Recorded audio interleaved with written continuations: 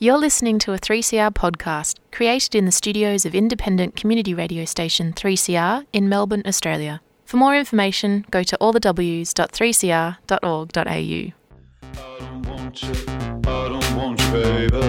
Heterosexuality, it's no good for me. I don't want you, baby. Heterosexuality, it's no good for me. Heterosexuality, it's no good. Hello and welcome to Queering the Air, an hour of critically engaged queer commentary and music. I'm your host for the next hour, Iris. Thanks to Encyclopedia for the previous hour of broadcasting. You're tuned into 3CR Community Radio, 855 AM on your AM dial, streaming live at 3cr.org.au, on digital radio and later on demand and podcasted. I'd like to acknowledge the Wurundjeri and Bunurong peoples of the Kulin Nations, whose land this show is produced on. Indigenous sovereignty was never ceded, and resistance led by First Nations people against genocide and colonisation is ongoing across so-called Australia. Stay tuned to hear a conversation I had with Petra Blagojevich about why violence occurs in queer relationships, the politics of transformation beyond not-for-profits, Corona pandemic, mutual aid shoutouts, and more. So I'm joined on Queering the Air with Petra Blagojevich, and this program is going to cover a wide range of topics from violence in LGBTIQ plus relationships to critiques of the not-for-profit sector in terms of limitations around that for transformative politics to stuff around community and self-care and potentially more. Could you introduce yourself for listeners? Me, yes. Hi, I'm Petra Blagojevich. Who am I? I'm a queer and trans person who is a settler here. I came to so-called Australia from back then it was Yugoslavia when I was like 3, because there was a war that was starting there. And I do a bunch of stuff at the moment. I do work in the LGBTIQ family violence space. I've been involved with Undercurrent, who do the workshops in schools and other types of workshops around relationships and addressing and challenging violence and other stuff. And I also am doing some, when I can, volunteer work doing other mutual aid with IRL Info Shop. And also am in the process of moving house. That's about it. I like to cook, yeah. Nice. Thanks, Petra. And the time of this recording is a bit before when you're going to hear it, because in the times of the pandemic, the studios are not available and we're recording from home. Yeah. So, in terms of starting off on a big topic, definitely if you don't we're not going to talk about violence specifically, but we're talking about it generally. But if you want to reach out, talk to your friends about anything that this brings for you, definitely do that. So in terms of violence in LGBTIQ relationships, it's the limited stats on it is it's around a third of relationships, pretty similar to straight relationships. What are the contributors to this? Yeah, that's a really big question. And I think the contributors are many, but one way that I guess through work and conversations I've had with other people who work in the LGBTIQ family violence space, or who do transformative justice and transformative justice adjacent works and workshops, including through Undercurrent, I've sort of come to understand a major contributor to family violence and relationship violence in all communities, including for people who are queer, trans, to be the part of the systems and structures and ways in the world that we learn to be in relationship with one another and gain power and control through power over or through domination. Obviously, this is like reflected in structural ways, but I think there's a lot of ways that we learn this in interpersonal relationships. And there's a lot of things that contribute to that, things like victim blaming, and a lot of other sort of, I guess, ways that we learn to dehumanize people. Yeah. It's a big, it's not, I'm not going to have the answer to that question in a neat bundle, but that's generally where I sit with it. Yeah. Yeah, and we won't be able to go into it for hours that many people could go into it, and you could, to unpack that. But yeah, and it also sort of raises some of the myths. It was raising for me your answer to some of the myths around violence in LGBTIQ plus relationships, because it's not seen as I guess it's not as visible in the mainstream, and there's dangerous myths around it being lesser because it doesn't involve the stereotypical understanding of how relationships are in terms of heteronormative straight relationships. Could you talk about some of the myths around abuse that you encounter in the work you do? Totally.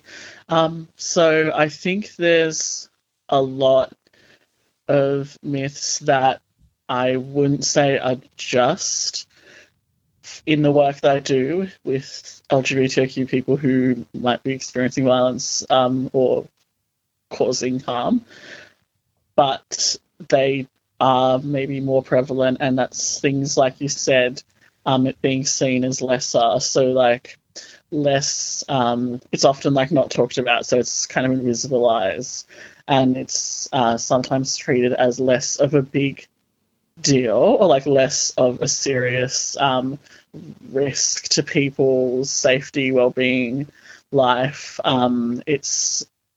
Which I guess means that it's minimized. So that's one myth, that it's not really happening that much, that generally like queer relationships are generally, don't have the same problems as like heterosexual relationships or whatever, which obviously doesn't encompass a lot of different types of relationships that might fall under the LGBTQ giant acronym that's hugely problematic. Yeah. And another myth, is the idea that it's mutual, or that it's going both ways. So if you kind of understand, I guess, the way that I understand abuse and family violence to be something where, one person, I guess, gets access, uses power and control, or like coercion to limit someone's options or to cause harm. The idea that it's mutual is this myth that's actually quite prevalent to, I guess, say that, it might come out in ways that people talk about relationships just being toxic, or people just being as bad as each other, that they are just really both really traumatic in a relationship. It might also come out in ways where violence is neutralized, and sometimes this is like really associated with violence is minimized, and it's like sometimes associated on these like essentialist ideas about bodies and what this idea that people are on an even playing field if they're like both of the same gender and things like that, and how that then is linked to people taking it less seriously because there's like they perceive there to be less of a threat of physical harm, and that's not the case. I think also that this is a myth that again is across the board, but like the idea that violence that someone might be doing in resistance to like abuse they're experiencing. So without getting too specific, you know, someone who's maybe experiencing abuse from a partner and then, you know, reacts in self-defense in a particular way that's seen as really violent, or that's seen, or there might be like, you know, criminalized in some way, is the idea that that resistive violence is perceived as an actual harm as well, is as opposed to kind of a resistance to this pattern of power and control and abuse that's going on, is another myth, I guess. There's probably loads more, but I think this sort of general idea, that it's minimized and neutralized is something that comes out a lot in a lot of the responses to violence that we see. Violence is experienced by LGBTIQ communities. And I guess, in the mainstream, the police are seen as the people to go to, and we know maybe less in Australia around stats around this, but we know that police commonly don't understand our dynamics, and they commonly criminalise the survivor who's resisting violence from the person that's causing harm to them. But we might get onto police a bit further down in this interview. But sort of talking now about survivor support in the pandemic. So we have the stay-at-home restrictions, which does potentially amplify people in circumstances with their partner or their family, and they're experiencing like a lot of the ways they were dealing with their situation. Being in an abusive relationship may have been a lot of things might have been cut off in terms of support and things. So what sort of thoughts do you have around this, and what sort of resources are there out there on survivor support in these times? I think at the start in March and April, when people kind of think of support for family violence, some or a lot of people might think of family violence services. They might even think of like the police or getting an intervention order or something like that. And I think at the start of the pandemic, what we saw was a lot of services and those types of responses having to pull back the type of work that they were doing, so that they weren't doing work in person. They weren't maybe doing outreach. They were maybe running in-person behaviour change groups where someone who was causing harm could attend and, you know, leaving their partner to potentially have a moment of respite or to check in with a counsellor or something. And a lot of things were moving to online and via telephone. So that was like one thing that I guess I saw happening as a response to the pandemic. And at the same time, there was this, I guess, like this acknowledgement of the limits of the service system in that situation and how full on that would have felt for maybe a lot of people who were experiencing harm and family violence, that were relying on those services or relying on attending appointments or check-ins and things like that. But also at the same time, what I saw was like a huge emerging discussion about other ways that people have been supporting those that experience violence without services and without, say, maybe utilizing the police. And there was also this acknowledgement from some people that this is actually something, isolation, monitoring of movement, restriction of movement. This is something that people who experience family violence may have been experiencing in various degrees prior to COVID. And for some people, not much would change. And for others, like obviously COVID would exacerbate and impact that as well. So I was sort of seeing both things, both this like, the state sort of pulling back and maybe even relying more on, you know, call the police if you're in an emergency, get out or something.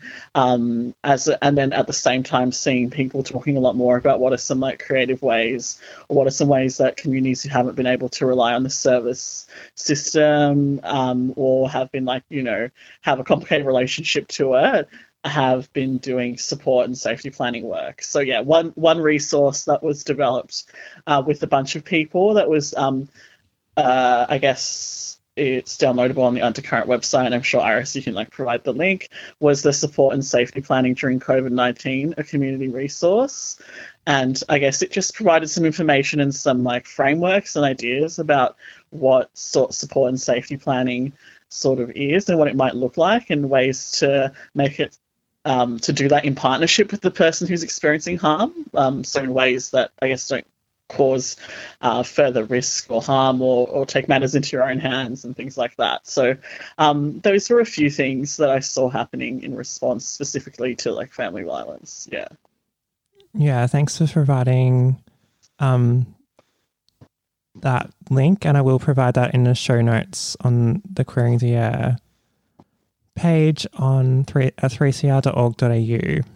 You're listening to 3CR Community Radio 855 AM on digital and online. 3CR Radical Radio.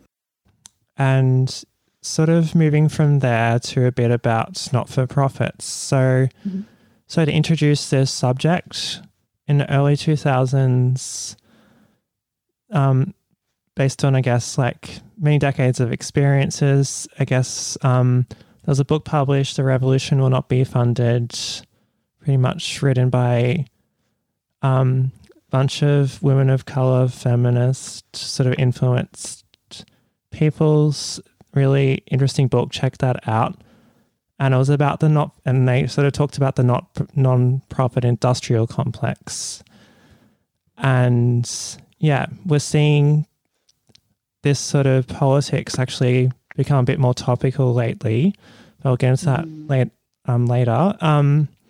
And Andrea Ritchie, who's a Black queer feminist in the US, in a video, Queer Dreams and Nonprofit Blues, on YouTube, sort of talked about, actually, no, I think it might have been a different video, but anyway, I can provide that link.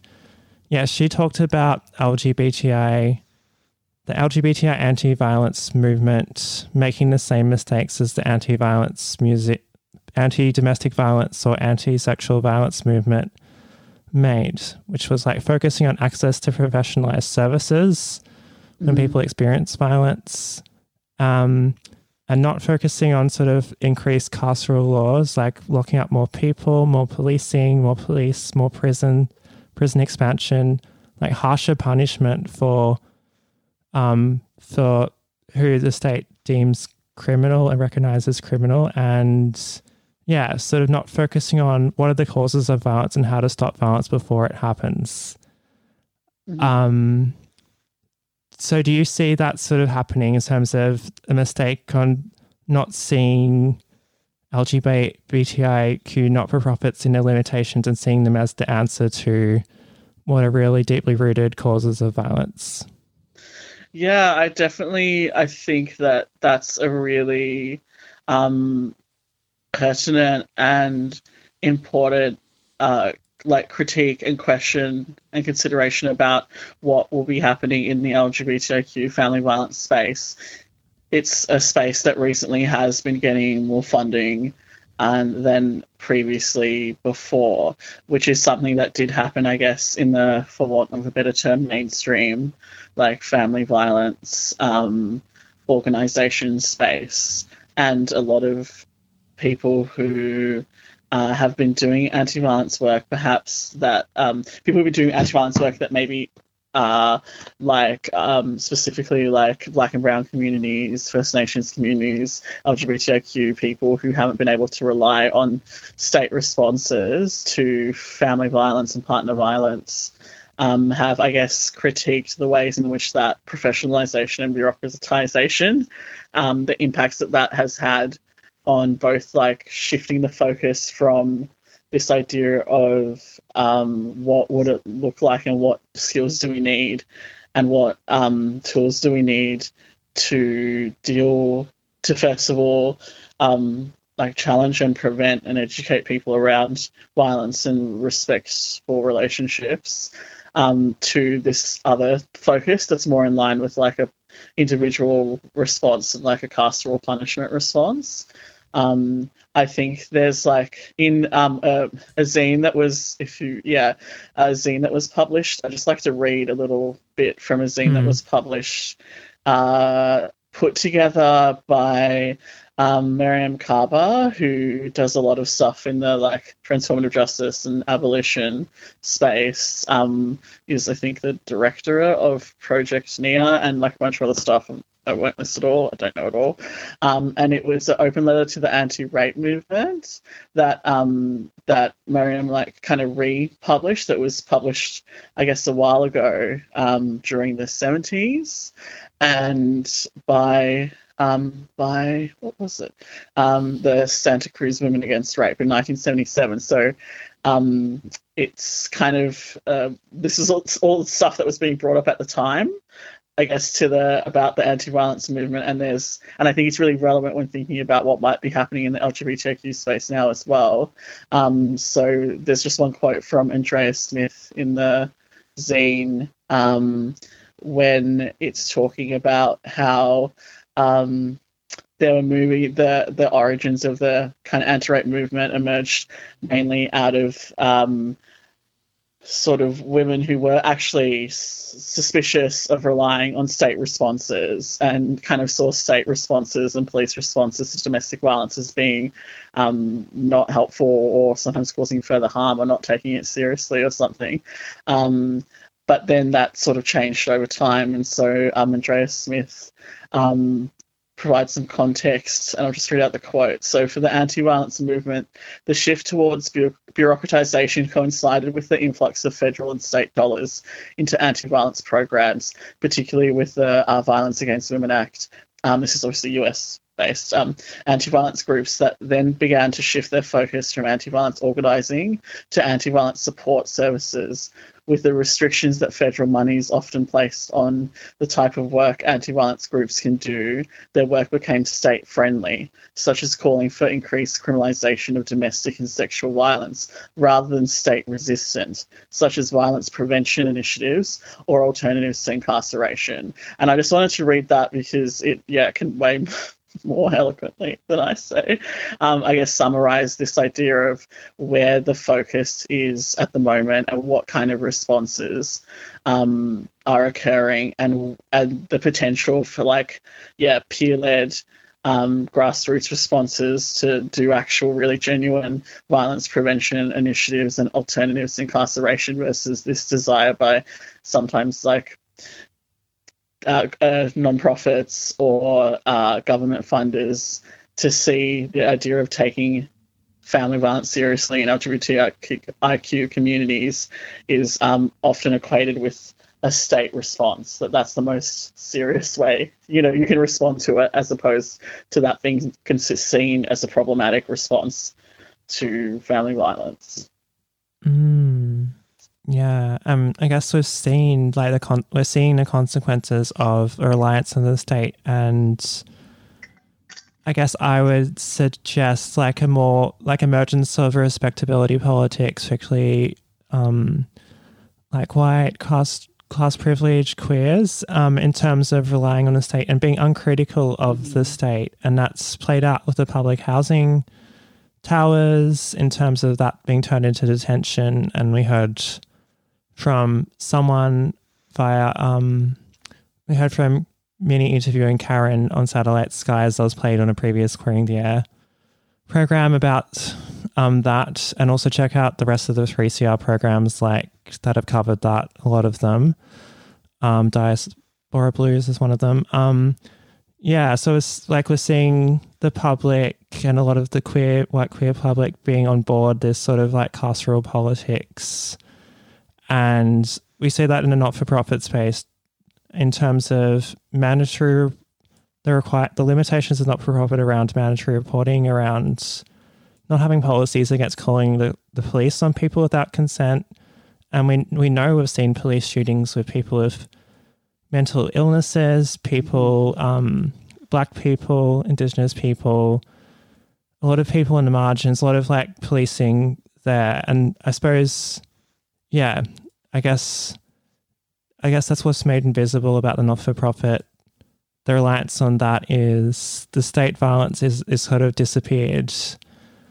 And do you sort of, moving to a question, is it an irony for you in a not-for-profit space that there's this talk about anti-violence, and yet a lot of violence is just completely made invisible, and I guess drawing on the critique of the not-for-profit industrial complex, there's also hierarchies in the workplace that don't lend themselves to like community work. They're more pretty top-down workplaces. Yeah, I think something that a lot of probably the links that we're going to be that you're going to be posting, or some of the authors that, or like not just authors, like activists, authors, community organizers that we're referencing, talk about is the ways in which, I guess, services, mental health response, nonprofits sometimes focus on these issues as like individual support issues, as opposed to the ways in which they're part of like structures of oppression, ways in which other things that are happening that cause harm at a structural level contribute to are not the only reason behind, but contribute to widespread family violence and partner violence. So that's one, I think, this sort of like individualized response, and the focus on like that individual service provision to support people, as opposed to like political organizing or like some of the I guess prevention work, or the like building relationship skills work is part of it. And then I think within that there's also this like lack of accountability or acknowledgement or self-awareness for the ways in which, as an organization, you are reinforcing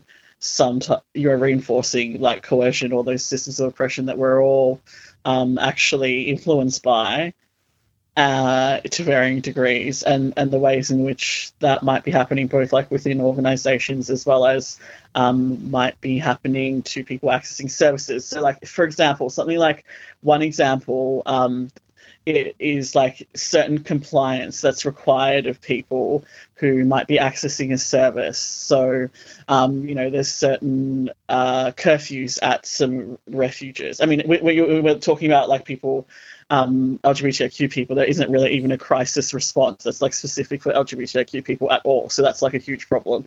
But like when we're looking at like, refuges, if you don't make often, like not some refuges that have curfews, if like a woman's not back there by that time, it's like a way that it's like used to, I guess, move that person on to free up a space at the refuge. So there's like heaps of different examples of I guess the way in which these sort of like arbitrary compliance rules that are really sometimes difficult for people to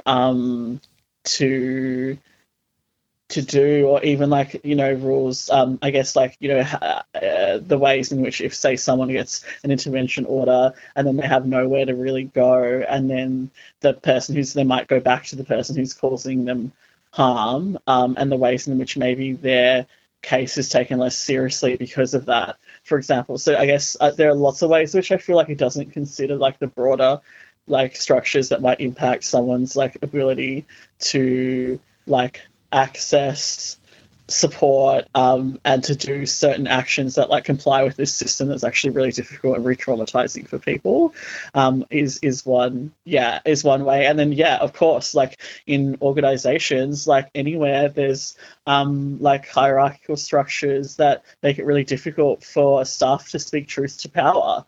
And sometimes what people who are at the top of organizations like are doing might not actually be in line with what people who are like most marginalized or most targeted by the state response need when they're accessing services.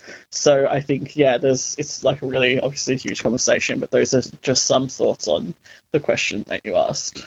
Yeah, and in listening to you talk about that, I was thinking about housing, and you're mentioning refuges, and that was bringing up to me how, like so many of those places are just exclusionary if you like are a drug user or a sex worker, or you're not neurotypical, or disabled, cis, and it really goes through how also linking things to housing was what I was thinking about in terms of there's over 80,000 people on the public housing waiting list, millions of people in precarity in terms of housing, and how if people had more resources around housing, people would have more options in terms of violence in relationships at home. And I think also, like, I guess part of the ways in which that bureaucratization and professionalization and like legislation, the focus on legislation around intimate partner and family violence, what that means for actions that might be, I think there's been a lot of people talking about what that means for things that survivors might do that are actually like illegal, or like might go against a certain thing that's a legislation. Like, it's really hard to just set up a house. Like, I mean, I'm just thinking, something I think about is like Marsha P. Johnson and Sylvia Rivera setting up like Star House from doing sex work like at night, and like, you know, and then running this like youth hostel, like, you know, space for like people who would be experiencing violence or who are homeless or trans, like during the day. Like, someone could do that now, but actually it's the I guess the whole like kind of compliance with what's seen as like this, like, you know, rules and legislation or whatever, makes it really difficult for stuff like that to happen. And like, these conversations have been happening like within and outside of the sector for a really long time. There's like no actual crisis response that's like specifically LGBTIQ affirmative or whatever, is really like is like a really big deal, and it's really linked to like, I guess, funding, and then like what it's linked to, like not a need. It's like linked to like a state response, and like it's not linked to like actually like something that's been you know, like that people would perhaps be like useful support for people who were experiencing violence. So that's just something I always think about, like the work that people have done outside of those systems, and like obviously they're still doing now, but the ways in which like some of that stuff is difficult to do or is criminalized because it doesn't, you know, necessarily like fit in with like a certain eligibility criteria or certain like gatekeeping that happens in services all the time.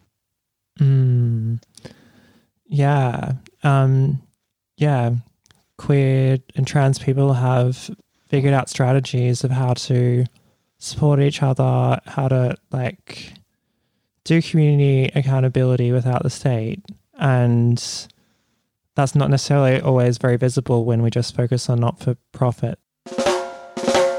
You're listening to 3CR Community Radio, Melbourne's Voice of Dissent. 3CR Community Radio, 855 on the AM dial, streaming live at 3cr.org.au or on 3CR Digital in Melbourne.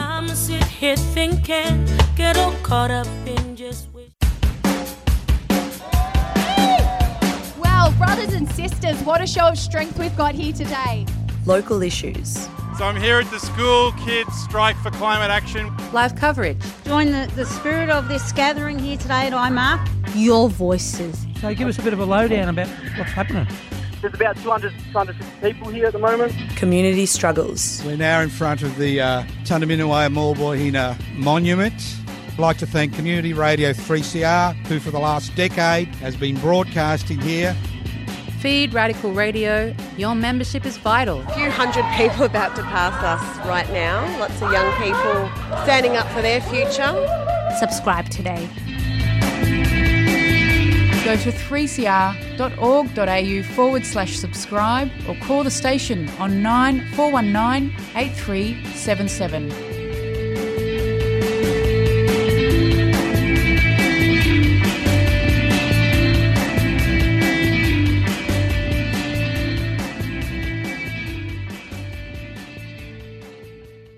You're listening to Queering the Air on 3CR Community Radio. I'm your host, Iris Lee.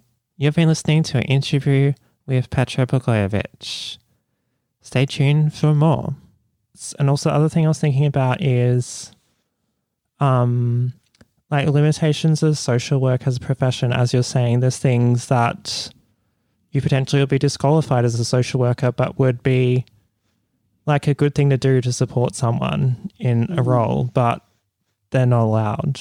You're not allowed to do that. Totally. I mean, I think one thing that I guess a lot of people who talk about who do either transformative justice, community organising, or abolitionist community organising, or a bunch of different stuff out of the like huge Black Lives Matter protests and actions that continue to happen, was this call. There was like this call for like social workers instead of police, and then there was this like sort of also this critique of like policing by another name. Like, in what ways do we, like as individuals, as well as like also social workers and like organizations, like in what ways do they and we like police each other and police like individuals and communities, and how I guess that links to the type of responses that are offered and the type of interventions that are offered. Like, if you're working on a family violence helpline, like there's nowhere actually safe for like, a trans woman who's experiencing violence or a trans person who's experiencing violence who's like non-binary to like access crisis accommodation. But I can't offer, hey, there's like a spare room in my friend's house, or like, hey, do you know what I mean? Like, you can't like offer these things that are like, oh, do you know this space? Like, here's a potential like space to do this thing. Or it's like, hey, what, like, like there's so many ways that I guess like community responses could occur differently. And do happen differently, like even with like fundraisers for people who are experiencing violence and who need housing or things like that you see pop up. That just is like not part of the response, and in some ways, it sometimes shifts the response to something else. Like you mentioned earlier, mandatory reporting, and like all this stuff is really complicated. I don't want to like say that like this is like, let's just like not have this and like have this, because I think a big part of transformative justice is like the idea that there's not like one response that's like one size fits all. That's like a lie that's been created by the system, so but like with mandatory reporting and the idea of like having to report in situations where what might that mean like for the child, and like sometimes there's situations where someone's in immediate harm, and sometimes they're maybe not in immediate harm, but you still have to report. And what does that mean also for like queer and trans children? Like it's really like like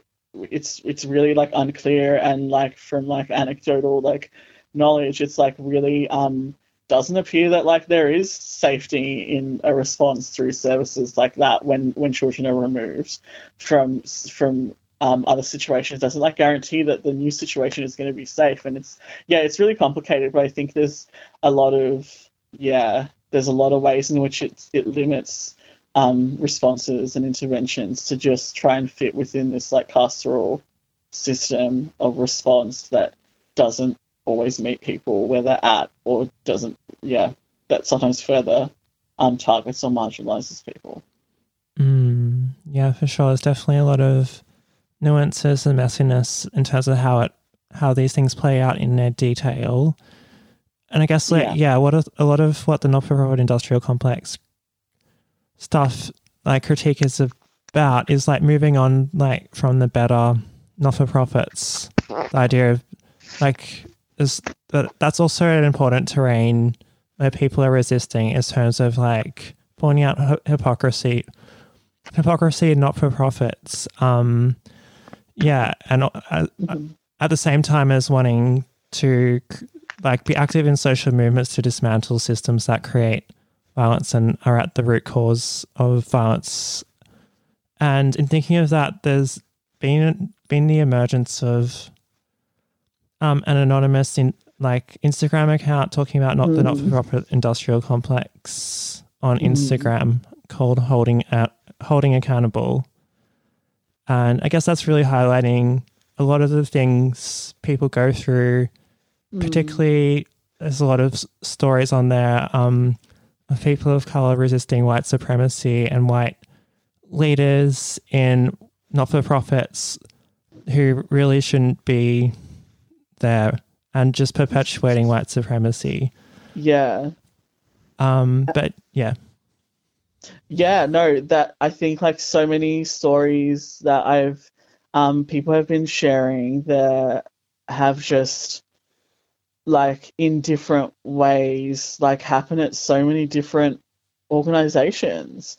And it's also really difficult for people to talk about this stuff because I think that like sometimes people do actually go through a complaints process or through like various processes within the organization to try and I guess like offer this option of accountability or critique or change or transformation, but often that's that's like either silence through mechanisms of the system, like, people being like, I guess like through legal measures or through people just quitting because they're really fucking burnt out and exhausted. It's not worth changing this place, or it's like not worth, it's impossible to change like here because the management is so entrenched in a certain like oppressive structure or whatever. Or people also just like need to pay rent and like pay bills, and it's really difficult to, it's like it's so complicated. But I think it's like really interesting that Instagram has like popped up, and I think like it's like something that's like I guess an issue across like it's like a complex. Like I think the book like The Revolution Won't Be Funded Beyond the Non-Profit Industrial Complex talks about it really well, about the ways in which like all organizations are sort of complicit to a degree to this carceral response. And it doesn't mean that there aren't like amazing abolitionists that maybe some organizations, but I think they're like the exception rather than the norm. And I think it can be really difficult for people, and specifically like women of color or like LGBTQ people in organizations are often like you can really see the difference in the ways that like critique from them is like responded to by like organizational like people in organizations of power who are white and versus like other people, and like what does it mean to like really I guess like critically like have a transformative like work towards transformative change in an organization can be really difficult. So many tensions when you want things to be immediately better in the now, but also want to ultimately dismantle things as they are in the present, to dismantle the systemic oppressions. And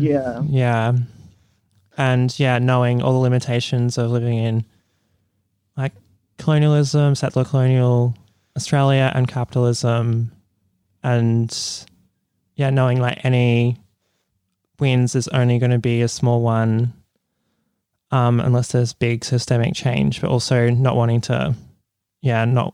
like myself to let go of my complicity in that and wanting to work from where things are at. I think I think like I feel like there's like one chapter in that book, The Revolution Won't Be Funded, that just like asks a series of really important questions about like, I think, also like going as someone who like works in the field as well as like does stuff that's like maybe opposite to like the sector.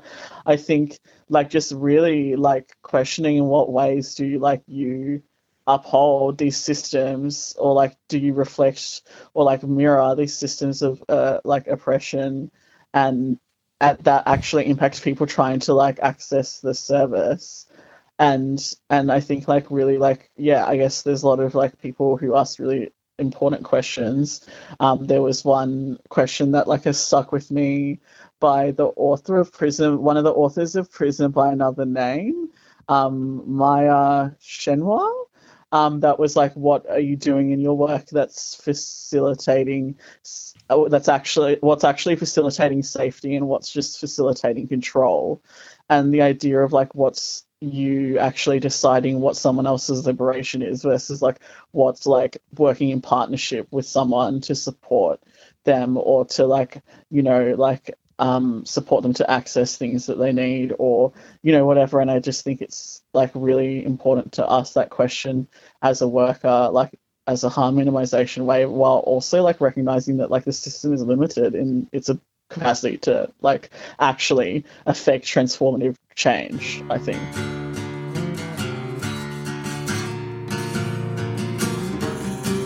Three CR Community Radio, 855 AM.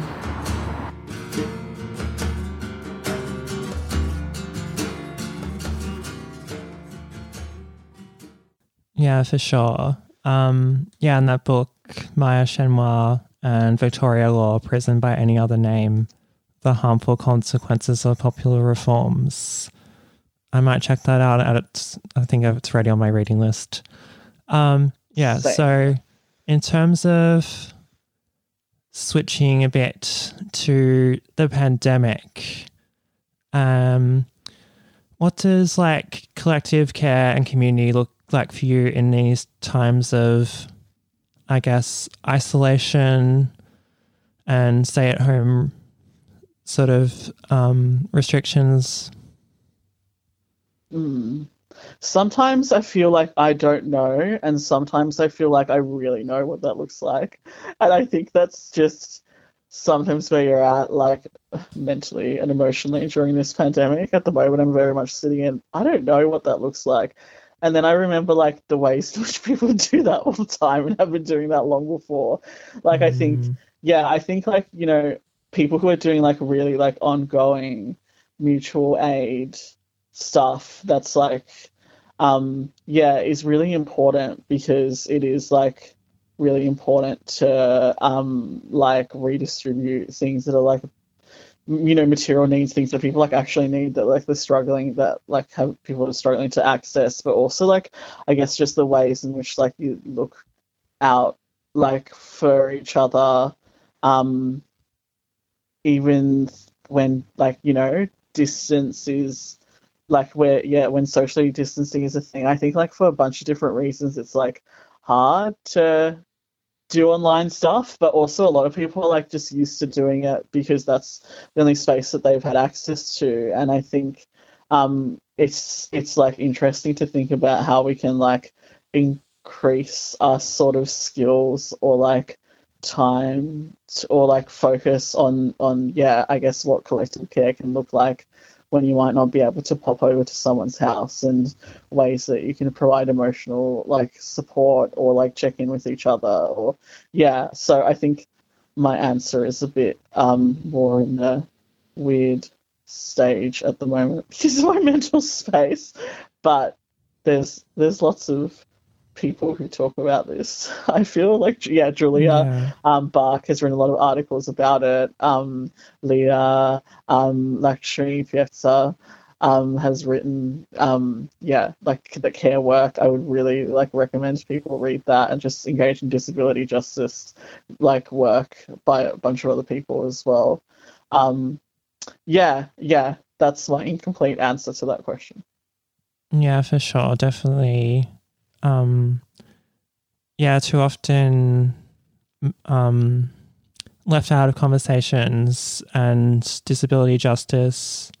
People, disabled people are supporting each other, showing the ways to do community care in circumstances that able-bodied people can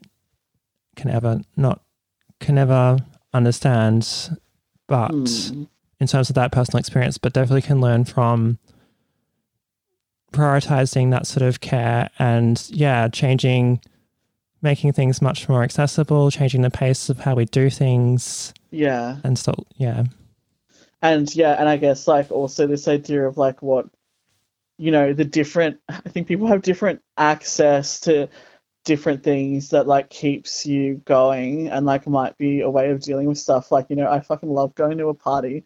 The last time I went to a party was in March for Mardi Gras, and I came and I was sick for all of March, you know? So like, I don't know, there's all these things that I guess there's like ways that like people, who like, you know, sick or disabled have had to like learn to support each other and deal with stuff that maybe like that because of the, you know, the like because of like inaccessibility and this like lack of focus on what like on people's like individual needs or like collective needs or whatever has made it a lot of spaces just like not there, like not like able to access in this way that like maybe some people who don't have the like same like access like issues because of ableism and stuff like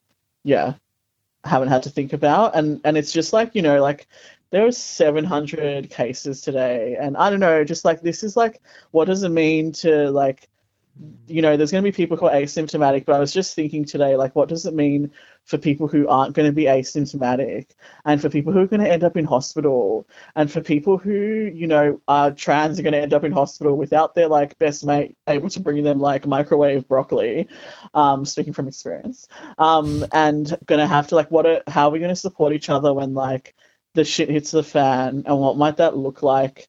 And how we're going to, you know, prioritize, I guess, like care for people who like aren't going to get over COVID in a month or something. Yeah. Anyway, lots of things to think about. It's really concerning, and just thinking about, hospitals are a site of inadequate care for so many people, chronically ill and disabled people, trans people, people of color, and the ongoing, there's a lot of focus on deaths, but the coronavirus will have ongoing effects for a lot of people as well. Yeah. In terms of, chronic illnesses and stuff like that. So in terms of closing this out, is there anything you've been reading, watching, listening to that you'd want to just mention, shout out to?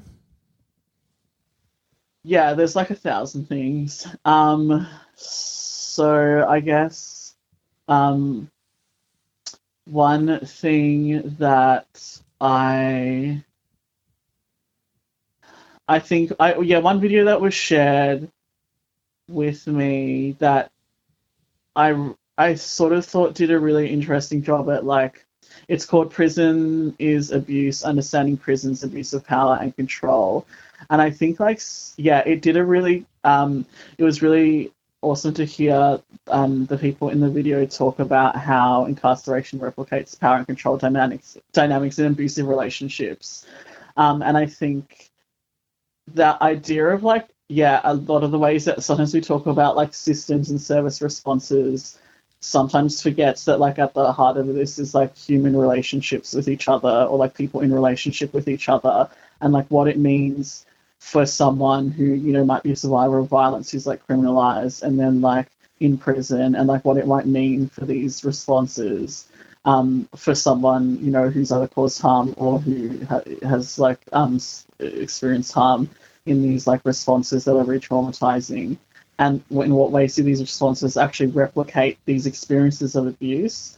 Like, because in your like body and your emotions and your mind and everything when you're experiencing it, that's what like a lot of these responses do. They like replicate or trigger or like can be re-traumatizing for people. So I guess I'll just like, that's on YouTube, that video. I'm really interested in reading Prisons by Another Name, and I've just started.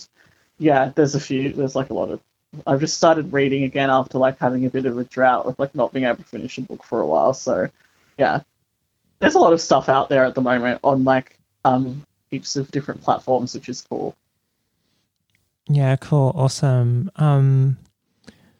And the Abolition and Transformative Justice Center have some like forum panel things on incarceration and abolition, which I think might be available at their Facebook page. And if it is, I'll link it in the show notes. So that's something to check out for listeners who might be interested in that.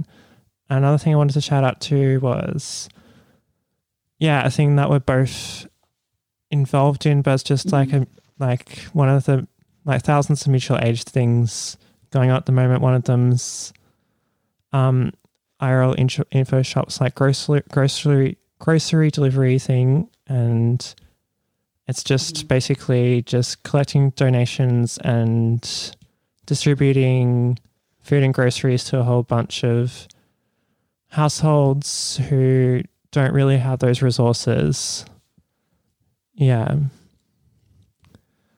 and just there's a lot of mutual aid groups that are doing awesome stuff, and it's that have just been started by people and groups of people and aren't associated with organizations, and that stuff costs money. And obviously depending on people who do or don't have money at this time, I think putting a support behind that is really awesome, or donating stuff is a great way to redistribute what everyone should have access to.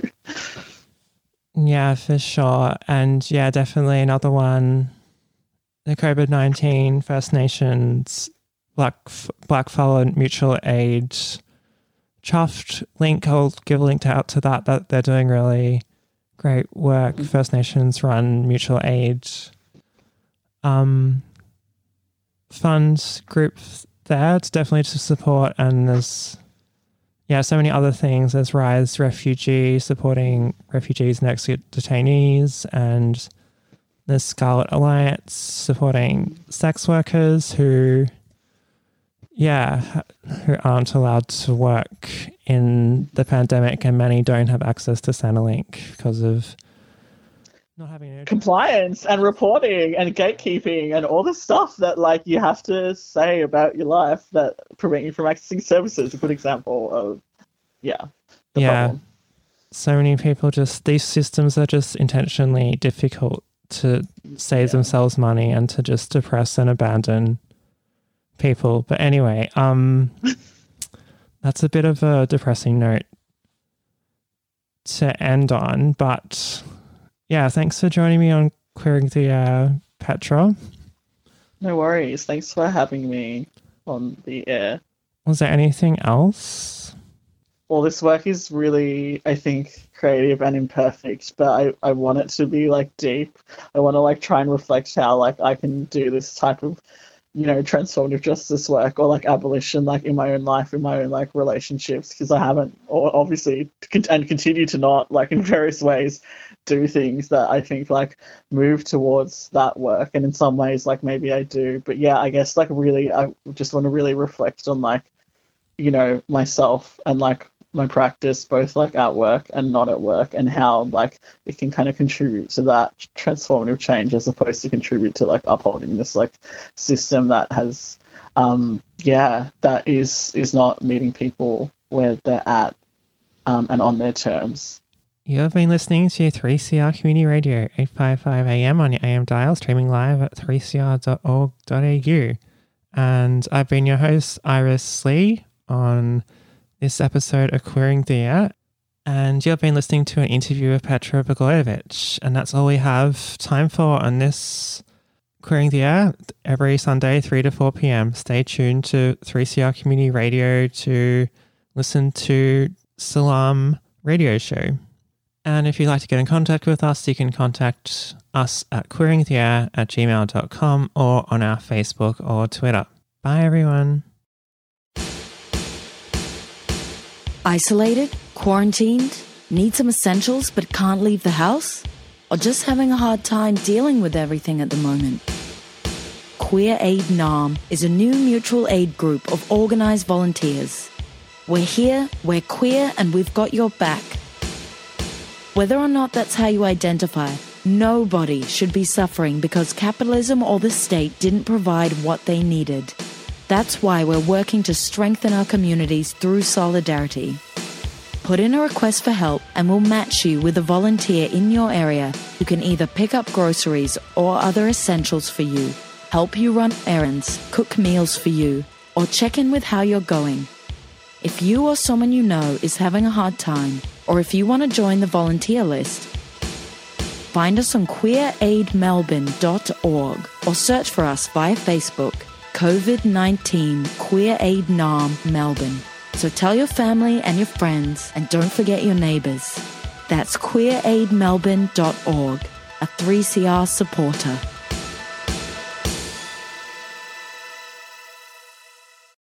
You've been listening to a 3CR podcast produced in the studios of independent community radio station 3CR in Melbourne, Australia.